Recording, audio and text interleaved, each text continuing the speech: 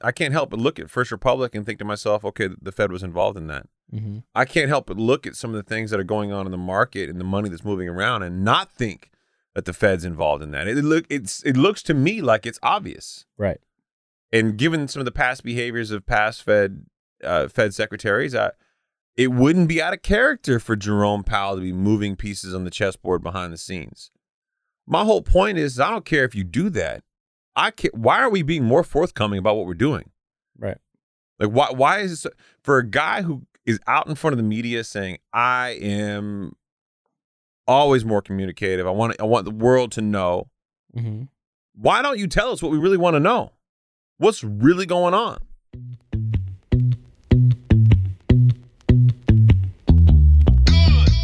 Hello, friends, and welcome to the Higher Standard Podcast, where we give you ultra-premium, unfiltered truth when it comes to building your wealth and curating the lifestyle of your dreams. No games, no drama, and no shenanigans. I am your host, Chris Nahibi, and I'm here to help you distill the immense amount of information and disinformation out there on the interwebs and give you the opportunity to choose a higher standard for yourself. There are no gurus here, and no one gives a damn about how wealthy you look.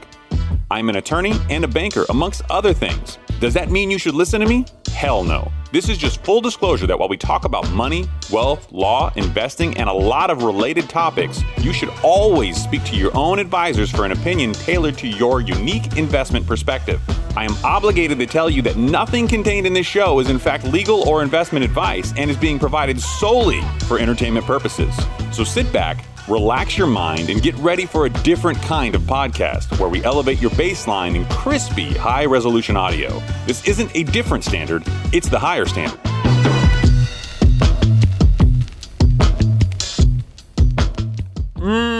Guess who's back?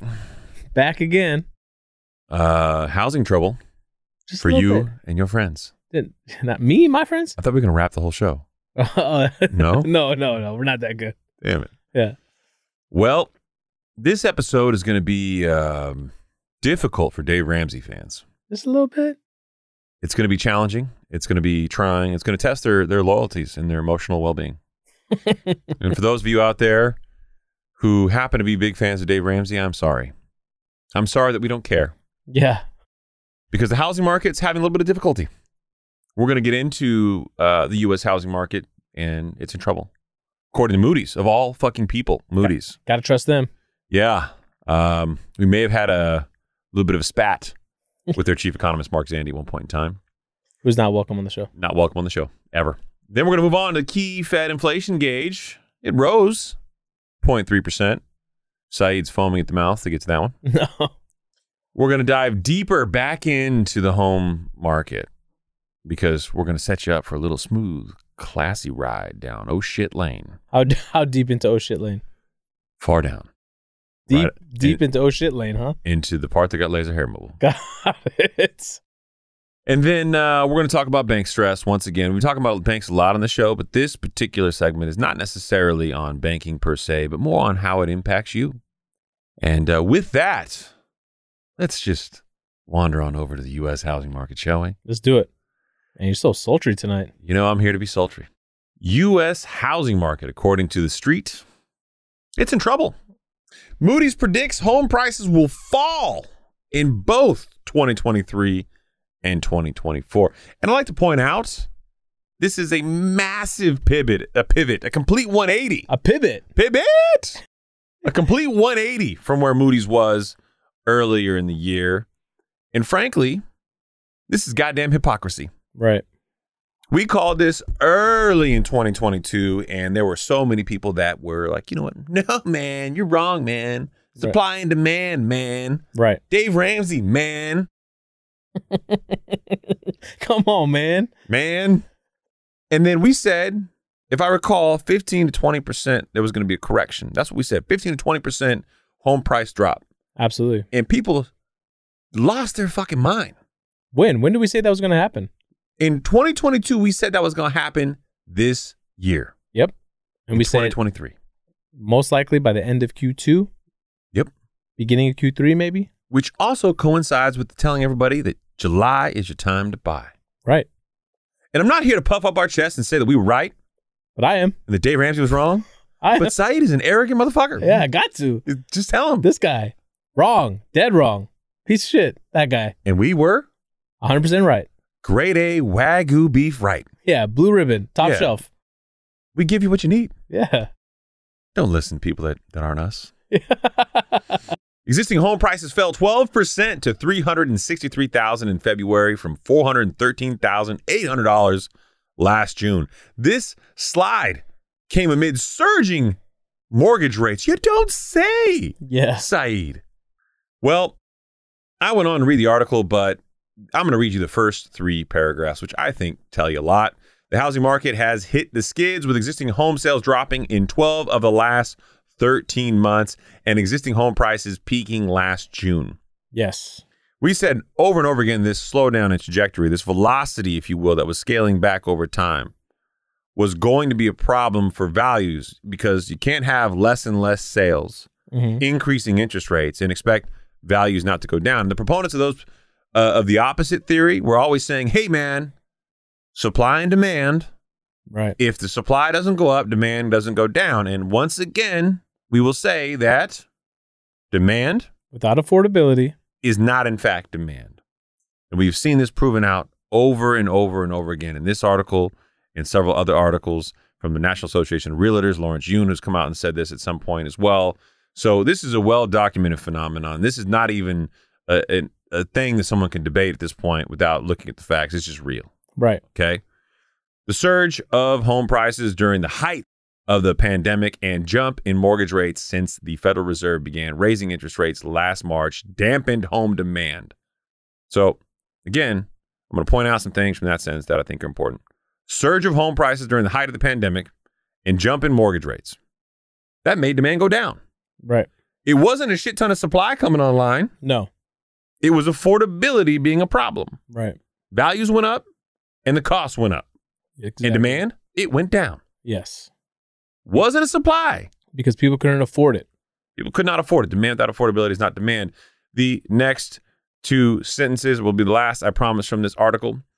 The 30-year fixed mortgage rate averaged 6.32% in the week ended Thursday. It had been higher, for those of you who do follow the show, up from 4.67% from a year ago, according to Freddie Mac. And prior to that, as low as 2%, 2.5% in some cases. Right. For me personally, when I look at the 30-year fixed mortgage rate, I don't like to look at it on a per week basis too. So the 4-week average is typically what I like to look at, and that was at 6.52%. Yeah, I'm good right there. Yeah. And I do think you might see an eight handle at some point. I really do. Yeah. So don't expect a rebound soon, says analyst from Moody's Investors Service. Here's the quote. You ready? I'm ready. You feeling it? I'm feeling it in my bones. Oh, you dirty birdie. Likely increases in unemployment. You don't say. And a U.S. recession later this year will additionally pressure sales and prices, they wrote in a report.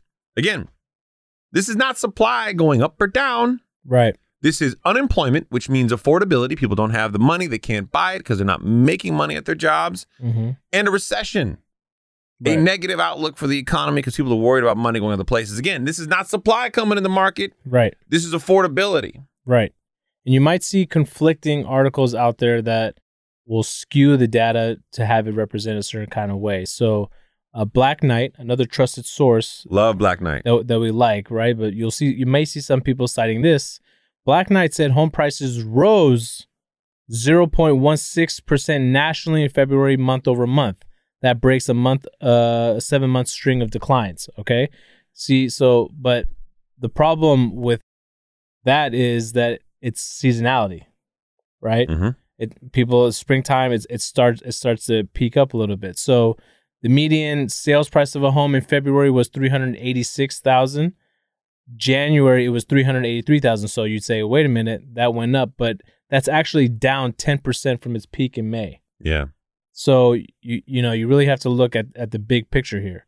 The numbers can be very distorted by looking at, number one, adjusted for seasonality, adjusted for inflation. Number two, it can be adjusted on a monthly basis or annual basis. So this is where a lot of these reports get very difficult for the consumer to understand. Right. Is because depending on how the data is presented, and I know that you're going to hear proponents of like Dave Ramsey's like classic mentality is they're going to say, well, no, month over month it was going down, but year over year or in the span of 5 years, it's going to go up. And here's what I would say. That is irrelevant to you, the consumer. Right. What matters to you, the consumer, is you want to buy a house and you don't want to pay what it was a couple months ago right now. Those values are going down. Yes. And for most people who are not looking at this from an econometric standpoint, they're looking at this from a, I want to buy a home and shit's expensive standpoint. Yes. Here's what I'll give you from the Moody's article, or from the article reference Moody's, I should say. On a national basis, we, this being Moody's, expect home prices to decline about 4% both in 2023 and in 2024, the analyst said. Interesting. Risks vary across different metros and market segments, and we're seeing that certainly in the West Coast being much more impacted than the East Coast. Yes. And we're also seeing the Midwest now start to get impacted, but to a lesser extent than the West Coast. With declines from peak values of 15 to 25% or more possible in some areas. That sounds familiar. God damn it, that does sound familiar. Man, 15 to 25. Who said that a year ago? Do you know anybody? No, do you know anybody? I feel like we may have said something like that. That sounds like something we would say. Multiple times. That sounds like something on the we would show. say. Yeah. You know, it might be documented in previous shows. You might want to go back and listen to that. That's all I'm saying. Honestly, we need a consulting fee. We do. Clearly, somebody over there listens to the show. Well, Moody still is not invited. They're not invited, but they listen. Yeah. Great vendor. We use them all the time. Not welcome to the show. In addition, they expect new home sales to drop about 20% this year. And I have a different outlook on new home sales. Interesting. So, as you may recall, during the height of what we now know was this economy's real estate market, people were going, shit, I'm tired of dealing with multiple offers and multiple bids and getting outbid. I'm going to go into the new housing segment because it's a price. If I can get one, I'm going to have to wait a while to get it. Right. But I can go into these new housing tracts and I've got much more likelihood of success. And realtors loved it because a lot of them were paying way higher than 2.5% to the realtors to bring it in because the developers are trying to get this inventory off their balance sheets, right? Right.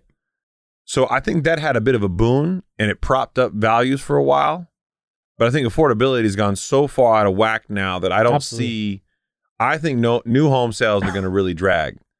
But I think the entire market is 15 to 25%. I think there's a realistic expectation across the country to see declines at some point in time. That definitely propped up values for a little bit. And what continues to prop up values is definitely the low inventory, right? People eventually, there's going to be a certain portion of, you know, the people out there looking to buy that are just going to get tired of waiting, or, you know, they're looking at their house as their utility and they need to service their needs, right? So there's going to be some people that are still going to be out there to buy whatever's out there. So one of the things this article pointed to was the increase of unemployment being impactful to the overall ability to buy. But we know, based on inflation and some of the numbers that we're seeing, that the numbers aren't necessarily going the right way. Right. And inflation is largely an indicator for the Fed to stop their interest rate hiking cycle. Right. And one of the biggest things they look at is unemployment. Yeah, it's part of their job, right? Right. So because of this, inflation now, you had some information on the last reading, right? Yeah, the personal consumption. PCE, which is one of the absolute, like I would say, clear indicators the Fed has pointed to on a number of occasions. PCE is their preferred metric for inflation. They're looking at JOLTS reports, stuff like that, for unemployment. Right. And they basically want to see this number come in line to the 2 to 3% target rate that they've pointed to. And that will ultimately prop up the unemployment number higher than we as consumers have experienced in the last 14 years. Yeah, so PCE is what they're looking at. And this is more so from you know, the business side of it, right? But personal consumption expenditures price index, excluding food and energy, increased 0.3%. So month over month, that is actually less than what they had anticipated, which is technically a good thing. So on a 12-month basis, core PCE increased 4.6%, a slight deceleration from the level in January. Now, as we know, we've noted on before on the show, this is where it starts to get really sticky. Starts to get what now? I'm sorry? Icky. Yeah, exactly. The softer than expected data came with monthly energy prices decreasing 0.4%, while food prices rose 0.2%. Good prices climbed 0.2%, while services increased 0.3%. So these numbers, it's getting really sticky and it's not moving a whole lot. We know that the biggest component of these reports is going to be shelter. So that information is going to slowly trickle in. But if shelter does go down 15 to 20%, that does help your inflation number come in line. But we know that what we're predicting is July. Mm-hmm. So that's going to take time to get there. And then if it does come down 15 to 20%, that doesn't mean those regions are reporting it in real time. Some of those regions may not report for another several months after that. Mm-hmm. So that's why there's such a lag here. Well, and especially for rent and rent equivalent, which is effectively your mortgage payment made into a rent number for the purposes of calculating CPI. Right. Now, PCE does exclude this, but that's why PCE will become stickier than inflation on the CPI reading will be, right? Exactly. So they'll both move at a slower cadence downward. Mm-hmm. But now, because there are less things that can come down that impact PCE, you're going to start to see this really, really get sticky around this region. CPI around, call it 5%, is going to be a problem. And for those of you who follow the show's kind of current philosophy is that you have the Fed, which is essentially, I guess, phantom targeted. They want inflation above, they want their target rate above where inflation's at. Yes. That's where it's going to be really interesting to see where inflation winds up at the next meeting in May. Right. Right. And how far up they're willing to move the Fed terminal rate again, if they are going to move. Right. The all-out odds-on favor right now are 25 basis points in addition to where we're at now, and that ends their tightening cycle in theory. That's exactly. But that's only if inflation comes down to that number or below it. Even though the markets are all betting on them beginning their cut by July. Which is a new thing. I was looking at the world interest rate probability on Bloomberg today. I spent some time looking at it. Mm-hmm. Over the last several months, it had been effectively like a bar chart. Right. With the bars increasing over time. Okay. Right. And that effectively meant that there was going to be an increase in interest rates. Mm-hmm. And then at some point it was like a holding. And now it's the complete inverse. It Right. shows where interest rates are effectively dropping off and the bar chart gets smaller over time. Mm-hmm. Showing the probability of an increased probability in interest rate cuts during the next few quarters. Yeah, it's going to be really what's really going to be interesting to me and what I was thinking about over the last couple of days was, okay, so prior to the last interest rate hike, odds were that they were going to increase it 50 basis points because that's what the data showed we needed. Mm. But there shows some financial instability in the markets with what was going on in the banks. So they cut that down to 25 basis points, right? It's going to be interesting to see when we actually do fall into a recession. See, I don't like the idea. So many people think that we're going to fall into recession. No, we're already feeling it, but I'm saying when we have been in a recession. Well, when it gets actually printed, so the people feel it. So the GDP report for Q1 of this year comes out April 27th, I believe. Mm-hmm. Okay, so median expectation for gross domestic product growth for the full year is expected to be 0.4% for all of 2023. That's the expectation.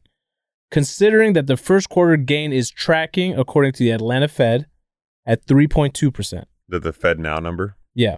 Mm-hmm. The 3.2% now. The math would require at least some negative growth for us to get down to 0.4. So if we're projected to get a print of 3.2, and by the end of the year it's supposed to be 0.4, how do we get there?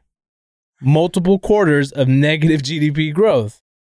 AKA, and we're going to have to start working overtime.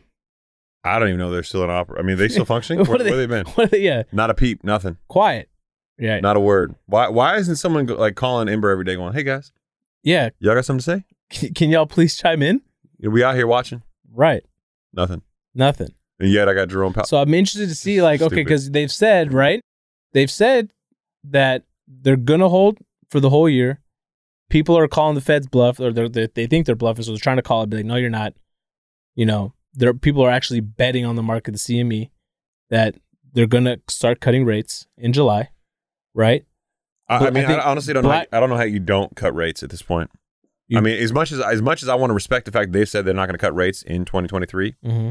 and I know a lot of people have bought into that, and they're saying, hey, man, they're going to increase rates 25 basis points more, and they're going to hold rates through 2023. The banking system is breaking. Right. It's breaking right in front of us. And the next phase is the pain for the consumer. It's when everything else breaks, right? Right. So it's you can't get credit. Mm-hmm. The money cycle's tightening. You now have more unemployment. Businesses Jobs are can't expand. drying up. Businesses can't expand. Mhm. People aren't hiring more people. They're not buying more stuff. They're not selling more product. Right. It's this very parasitic cyclical pattern. Mm-hmm. I mean, I don't know if the Fed can truly, I truly don't know if they can continue down this path and not cut rates in 2023. It seems like a whole hell of a lot of bravado. Unless something breaks. Unless something breaks, that's the only way. If nothing breaks, they're gonna keep status quo, right? I mean, do you think something hasn't broken right now? Truly, I look at the banks and I'm like, okay, well, this is messed up. Mm-hmm. I look at what's happening internationally, and I'm going, there's a lot of warning signs. Yeah. India's going back to the rupee. You know, you've got Russia and China brokering deals Mm-hmm. for Russian gas, Russian oil. Right. You've got OPEC cutting back on oil. Yeah. And everybody seems to be taking these pot shots across the bow at the U.S. And I'm sitting here going to myself, okay, well, this problem sounds like it's a pretty big deal. It sounds like things are breaking. It does. And I had an article in here. I don't know if it actually made it here, but our boy Dr. Doom came out. Nouriel Ribini. And I know we mentioned on a previous episode that, banks across the U.S. have approximately $600 billion in unrealized losses. 620, right? 620, somewhere around there, Yeah. right? In unrealized losses from underwater securities. But what Rubini says is he wants people to look deeper into the matter, and says that the bank's portfolios of long duration loans like fixed rate mortgages are now less valuable. So those unrealized losses, when you factor in, I ain't gonna give him the credit for this. No, I said this to you on the show. No, I know, but when Dr. Doom says it, but here's what he's saying: when you factor those in, Some bullshit. Do you know what that number is, though? It's a lot more than the loss on securities. 1.7 trillion. Yeah. Right? He goes on to say the entire banking system combined equity, in other words, its ability to absorb losses before going bankrupt, stands at just 2.1 trillion.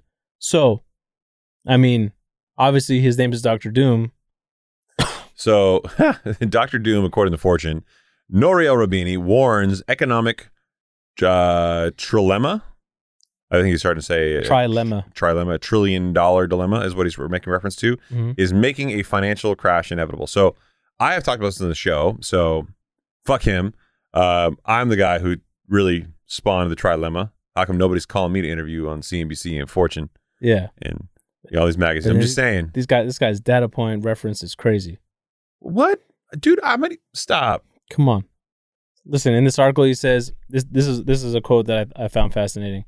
In the 1970s, when we had the stagflationary shock that led to inflation and recession. Stagflation for you kids is basically a recession where GDP grows. Yeah. Go continue. Exactly.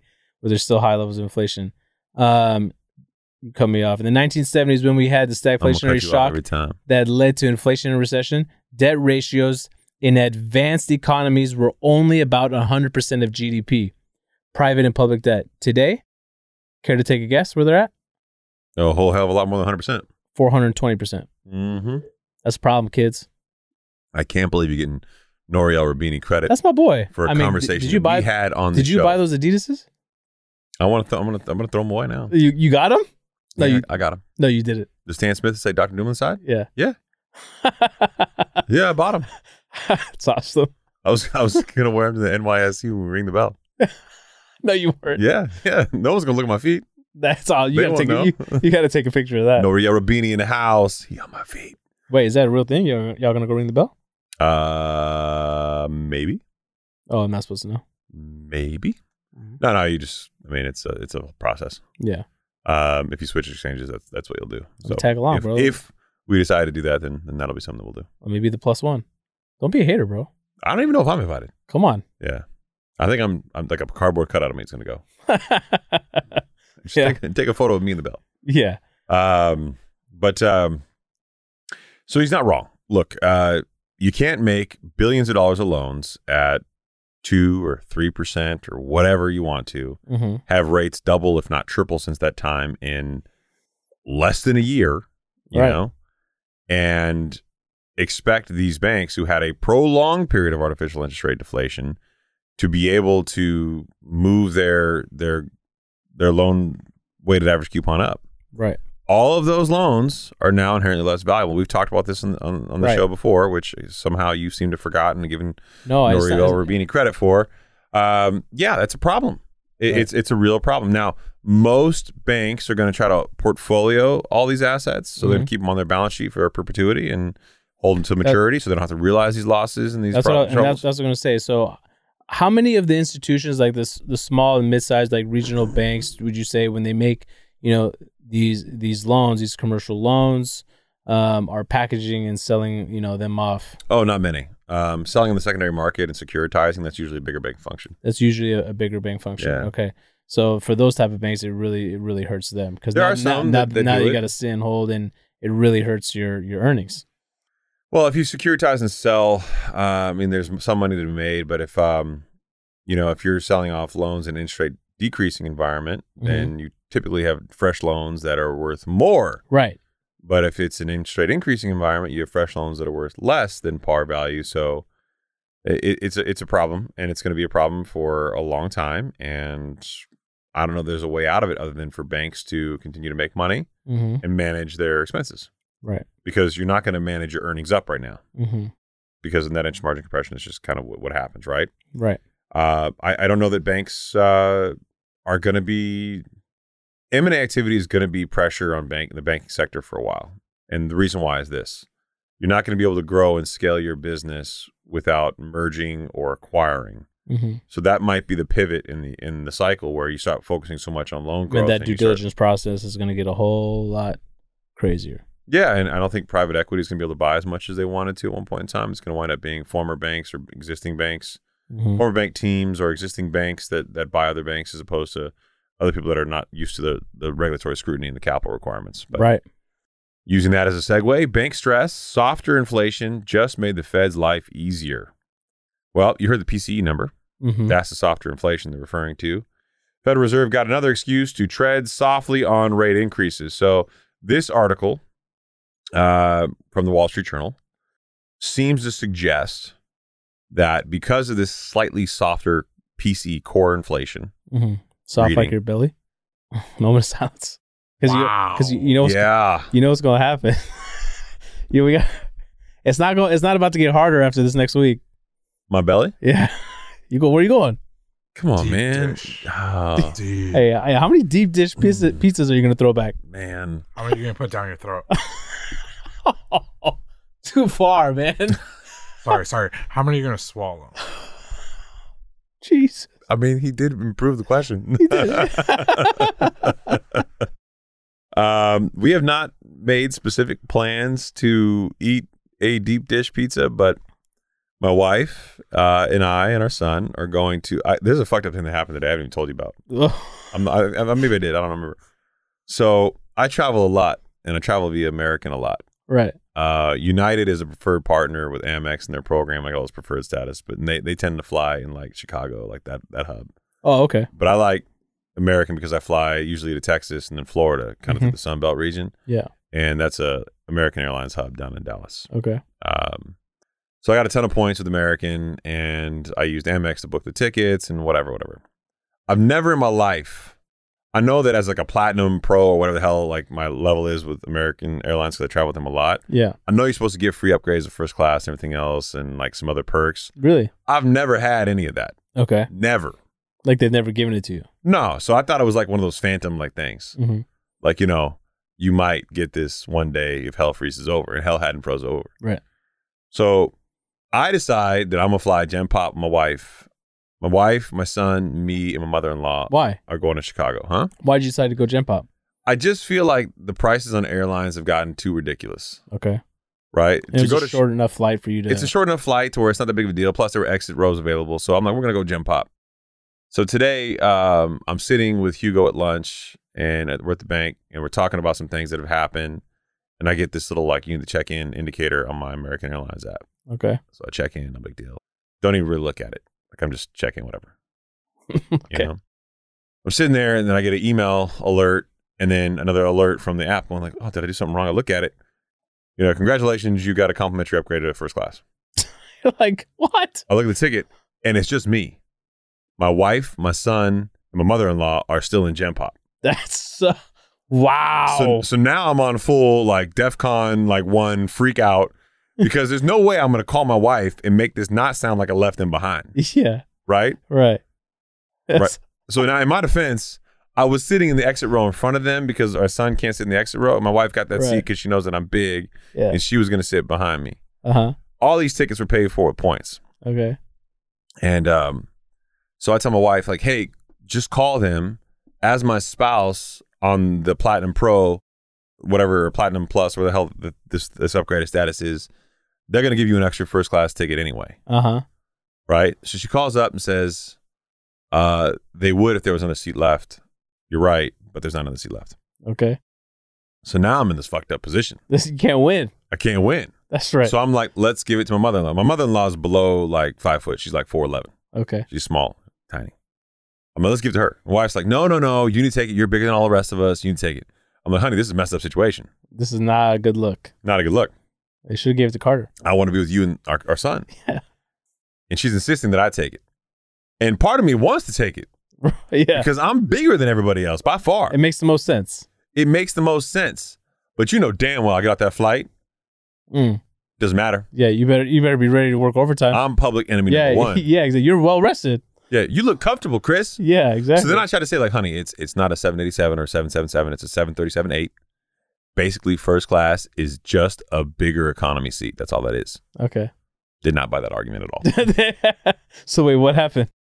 We have yet to decide. Oh, you still haven't decided. We still haven't decided. This story actually reminded me of a story I heard on The Fighter and the Kid. I don't know if you heard about this. So apparently, Brian Callen on that show, he was, comedians are constantly touring around. He ran into Bob Saget. Apparently, what a G that guy was. What a gangster, right? And he apparently bumped into him at some random city, and they're both flying back into LA, and they bumped into each other like while they're like getting on board. And he goes, Bob Saget looks at Brian Callen and is like, "Hey, Brian, where are you going?" And Brian's like, "Oh, no, I'm down here," right? Basically hinting at economy. He's in Gen Pop. And Bob Saget obviously riding first class, and he goes, "Oh, Brian, looks like I won." I won. Oh, what a gangster. This is a terrible story. That's so good. Arun, terrible story? Yeah. Yeah, there you go. See? Why? What? The punchline wasn't there. I thought you have to understand what he meant. He's like, I just shouldn't have to explain what I mean. You know what I meant. I know what you meant. We're competing in the game. We're competing in the game of life. I won. Yeah. You're a terrible human being that you found that funny. I don't find it funny. You laughed. Talking about something funny, I found this article today. Oh, God. I want to just show this to you guys and just get your reaction. I don't want to see a Pornhub site, man. Oh, no. What is this? Oh, recession may be coming. Oh, son of a bitch. Jim Cramer says he's not seeing the early signs yet. When was this? The world is fucked. How is he saying that this? No, he's trolling. March 30th, 2023. This is literally 4 days ago. CNBC's Jim Cramer said Thursday that he's still searching for the first signs of a recession. Come on. I knew you guys were going to. No, honestly. No, he's not. But it's all anyone seems to be talking about. Wait. Come on. Hold on. Wait, it gets better. The inverted yield curve wasn't enough? It gets better. Hold on. Unless you've been laid off by a tech company or you work at Party City or Bed Bath & Beyond. You're probably doing pretty. What a piece of shit this guy is. Come on. Look at the picture. Yeah, look at this picture. Honestly, hold on. He's trolling.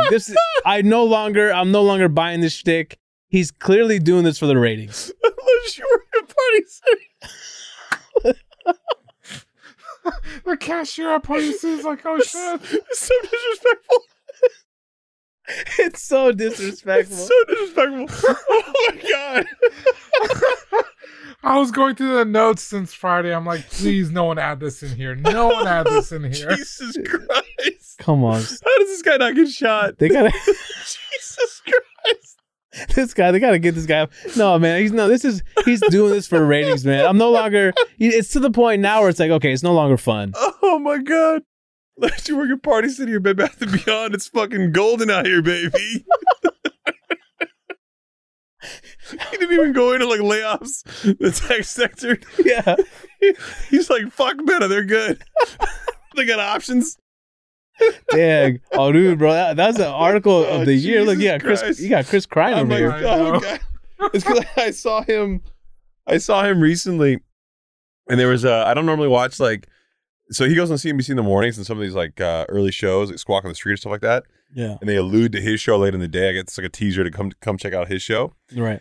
And I haven't really paid attention. I usually have it on mute, and I'm just watching the tickers at the bottom. Right. And I actually listened for 2 days in a row. And the only reason I listened to the second day is I couldn't believe it. I thought the first day was a fluke. Yeah. Like his own like co-host on the Squawk, the host of Squawk on the Street, they fucking hate him. Yeah. And they argue with him. They're like, okay, Jim, whatever, Jim. All right, Jim. Okay, whatever, Jim. They're like writing him off. They like openly like are frustrated with him. Yeah. And he just says the weirdest shit. And Yeah. everyone's just like, okay. I wouldn't be surprised. I mean, look, dude, everyone and their mom is talking about Jim Cramer. God damn. So it's like he's brought in more traffic to CNBC than anybody has ever on that network. Can they just put an asterisk in the show and say for entertainment purposes only? They have to. He's the Stephen A. Smith. That's what I said. Yeah, I said that too. Like, That's a sports reference that I don't understand. He's the Skip Bayless, right? Even Whatever. worse. Yeah. Yeah. Even, yeah. You guys and your sports. Yeah. By the way, this whole hand gesture thing, And what hand gesture? thing? the girl who won the in LSU Oh, she pointed at a ring. Yeah. pointed at the ring finger to the hand in the face thing. Yeah. I've heard mixed reviews about this, and as Okay. a guy who's not in this like sports, and I didn't even know the Final Four was happening, much less the game tonight. Which is so odd. You used to be so into it. I still like the idea. I've just been so busy. Right. When am I gonna have time to watch television, man? I've barely been home. Right. Um. Which reminds me, I'm gonna have to put in some PTO requests for the NBA playoffs coming up. All right, you do you, bro. I mean, I like money. You do your thing. LSU's Angel Reese unapologetic over gestures to Iowa star Clark. So I've heard Iowa two star. takes. First of all, Iowa star Clark is like the Cinderella of the whole like women's NCAA, right? So she's like, and she's been getting a lot of attention. So she's carrying like women's like basketball in college. Right. So my understanding is she did the same hand gesture or like hand in the face thing to this girl at some point in time, right?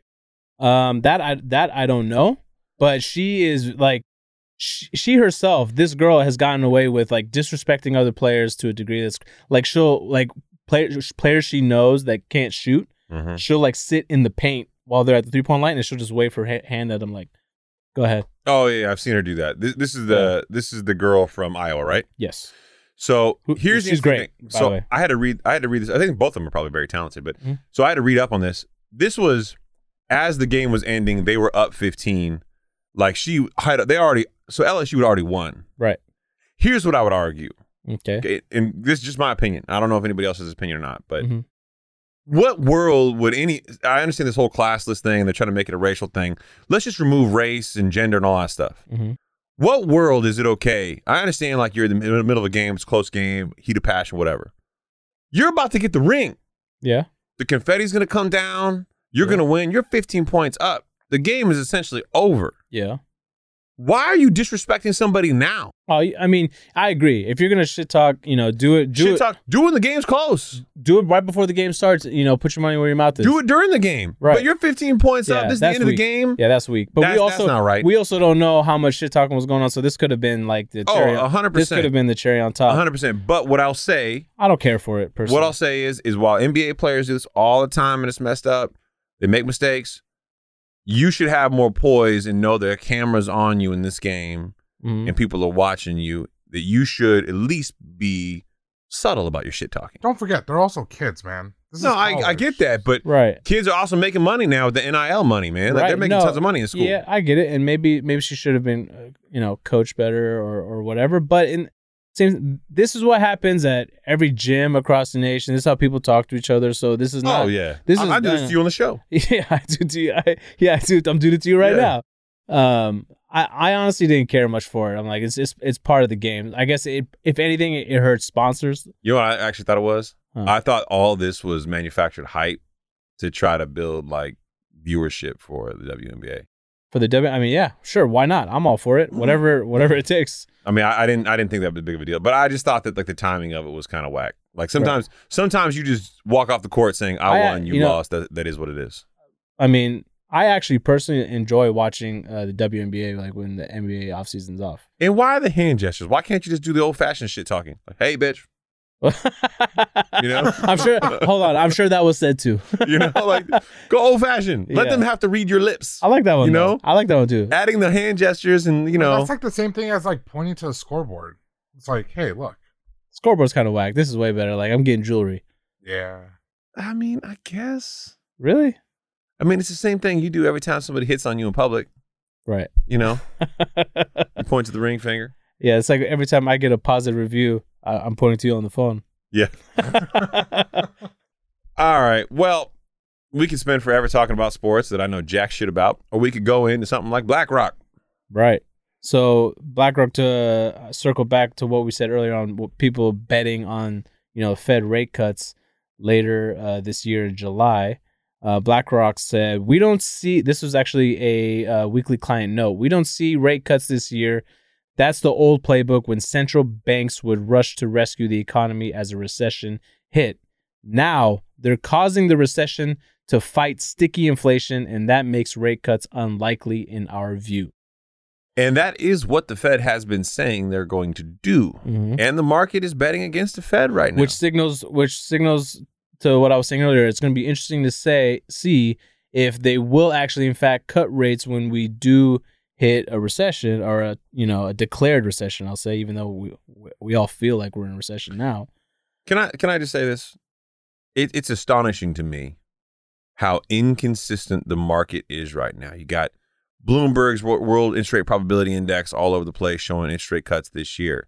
This is opinion, obviously. Mm-hmm. BlackRock saying, no, that's the old playbook. They're not cutting rates this year. Mm-hmm. It's going to get sticky, and they've already told us they're not going to do that. They don't care about causing a recession. They care about monetary policy. Right. There are so many opinions here and it's so clear that nobody knows for sure. Why isn't the Fed just being honest with us and telling us what they're going to do? Right. Why leave so much speculation? Who are you hurting here? Right. There's a lot of uncertainty with what they're going to do, what's going on, but they keep saying, look, we're data driven. As long as we continue to see, data heading in the right direction. Now, I still think I'm still on board with the fact that they're going to raise their target inflation rate. They're going to have to, because it's going to get too sticky, and it's not going to be 2%. It'll probably be 3%. Even though, well, let me make another prediction. I may do it on the last episode. I'll do it here. You're going to drive banks into a very difficult position where they're not earning any money. They might even be losing money. Right. And I don't think that the market can take more than one more increase before banks hit that inflection point. Right. Right now, there's turmoil, concern, but banks are still making money. They've had layoffs. They're trying to preserve how much money they're making. A lot of them might start cutting back their dividend, or they might, start doing something different. They might pay less of a dividend. Who knows? But you can't pay dividends if you're not making money. Right. And I think that's going to be a big warning sign right now, because you're going to have earnings season for banks. I think JP Morgan, April 14th, but call it second, third week of April, you'll see bank earnings season. Right. And that's going to be telling how many banks still have dividends, what their earnings look like. Mm-hmm. But then you got May, another interest rate increase. Well, this is also, keep in mind, this isn't just, us as banks. The central bank themselves, the Fed, they've lost $50 billion. Mm-hmm. And they're on track to lose $100 billion by the end of the year, based on this report. Right? This is what I found interesting. Some men just want to see the world burn, Saeed. I swear to God. The Fed hasn't posted a loss in over 100 years. Except 2023. Yeah, where they're projected to lose $100 billion this year. That's all. just 100 billion. That's And they've never lost it, right? Which is absolutely crazy. And that's where I tell you, man, that people who say, oh, there's no cracks, the system's just cracking a little bit, it's not a big deal, or they're downplaying this, or people who say that unless you're a Bed Bath & Beyond or Party City employee, you're not impacted. Right. That's where I look at this stuff and I say, an inverted yield curve, bank failures, the Fed losing billions of dollars in a single year. Right. Billions of dollars in a single year. So just like banks, right? They bought a bunch of their assets too with low interest rates. Yeah. Apparently they're sitting on $1 trillion in unrealized losses. Yeah. 100%. So I don't know how much longer they can let this continue to go on for. I think that they're already putting lipstick on the pig and working backdoor deals. I think that's really happening. I can't help but look at First Republic and think to myself, okay, the Fed was involved in that. I can't help but look at some of the things that are going on in the market and the money that's moving around and not think that the Fed's involved in that. It looks to me like it's obvious. Right. And given some of the past behaviors of past Fed secretaries, it wouldn't be out of character for Jerome Powell to be moving pieces on the chessboard behind the scenes. My whole point is, I don't care if you do that. Why are we being more forthcoming about what we're doing? Right. Like, why is this for a guy who is out in front of the media saying, I am always more communicative. I want the world to know. Why don't you tell us what we really want to know? What's really going on? I mean, everything that's been done so far, this is what I think Jerome Powell would say to that. His retort. Everything that I've said I would do, I've done. So I have been communicating. And I would say it's not enough to just tell us what you're going to do.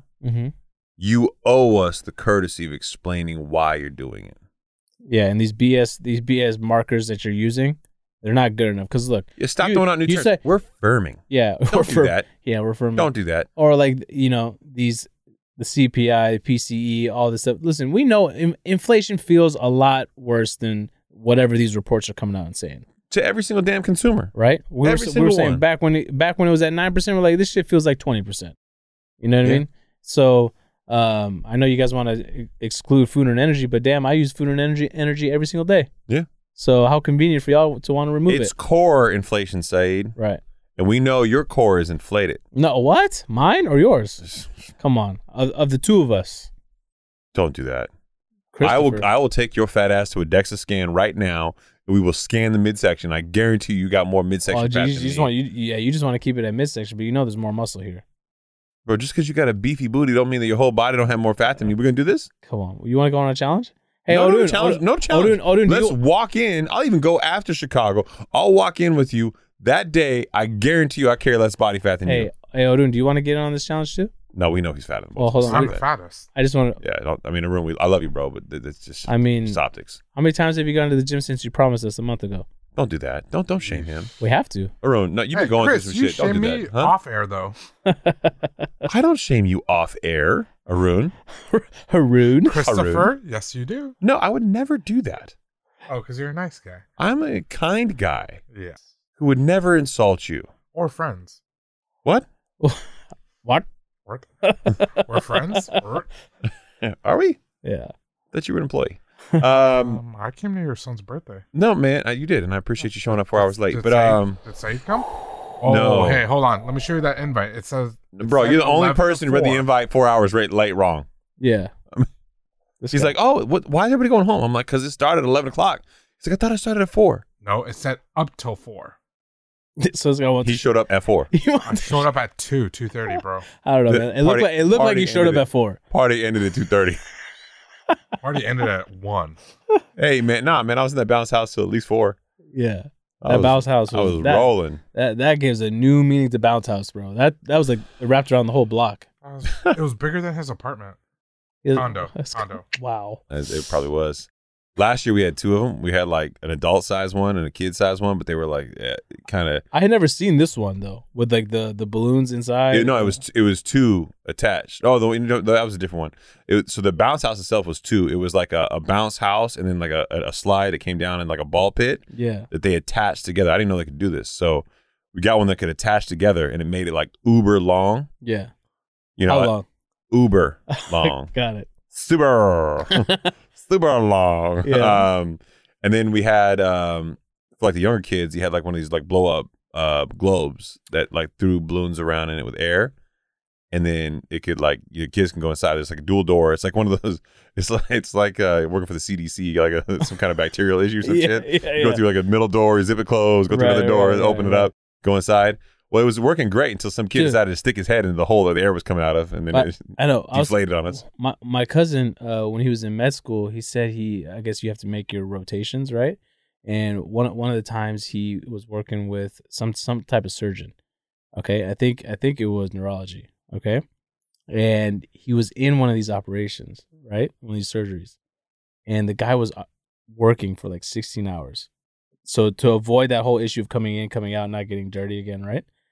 He literally had someone feeding him like almonds because he couldn't get his hands dirty and he couldn't leave. And they have a catheter put inside of them just so he doesn't have to leave to go to the bathroom. It's insane. Have you ever seen that? No, I mean, it makes sense. I mean, if you got to pee, you got to pee, right? Can you imagine like a 14-hour operation? Bro, I can't hold my pee for like an hour. I have the world's smallest bladder. No, you don't. You know how much I go to the bathroom. It's ridiculous. I'm telling you, come on, man.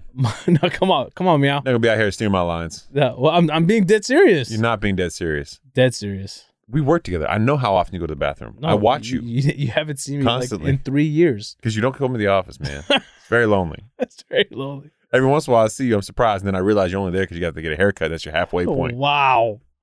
No, you don't even retort because we know it's true. That's a fact. It hurts because it's true. Yeah, it's a fact. Yeah. I'm like, oh, you're here today. Oh, yeah, you're getting a haircut. Stupid me. And then you always come back to show off the haircut before you go home 10 minutes later. Oh, wow. I got feelings, man. Come on, man. I got feelings. Come in my office, all your hair all over the place.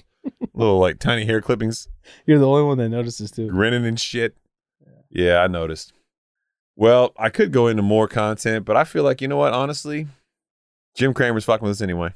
That was amazing. That was an amazing article, Rune. You get mad props for that, as the kids say. Yeah, +1. +1. Anything else you got? No, man. Got to go home. Got to finish packing. Got to wake up at like 5, get my ass to the airport with the wife and the child, and probably piss my wife off when I take a first class seat. You going to bring me back a souvenir? Yeah. I'll bring you back some pizza. Deep dish pizza. How deep? Deep. Okay. All right. Tell everybody. Good night, everybody. Bye. I hope you enjoyed today's conversation on the Higher Standard Podcast. Make sure to hit subscribe or follow on whatever platform you are listening to this on. If you like this episode, please write a review and share it with us. You're getting the show up and running right now, so every message, every review, and every note counts. This show exists to showcase what's possible when leaders decide to uphold a higher standard for their businesses, their investments, their families, and most importantly, themselves. If you want to see more of my content, I post daily on Instagram, TikTok, and YouTube, so be sure to follow me on your favorite social media platform. And with that, it is a wrap. And as always, I look forward to hanging with you all on the next episode.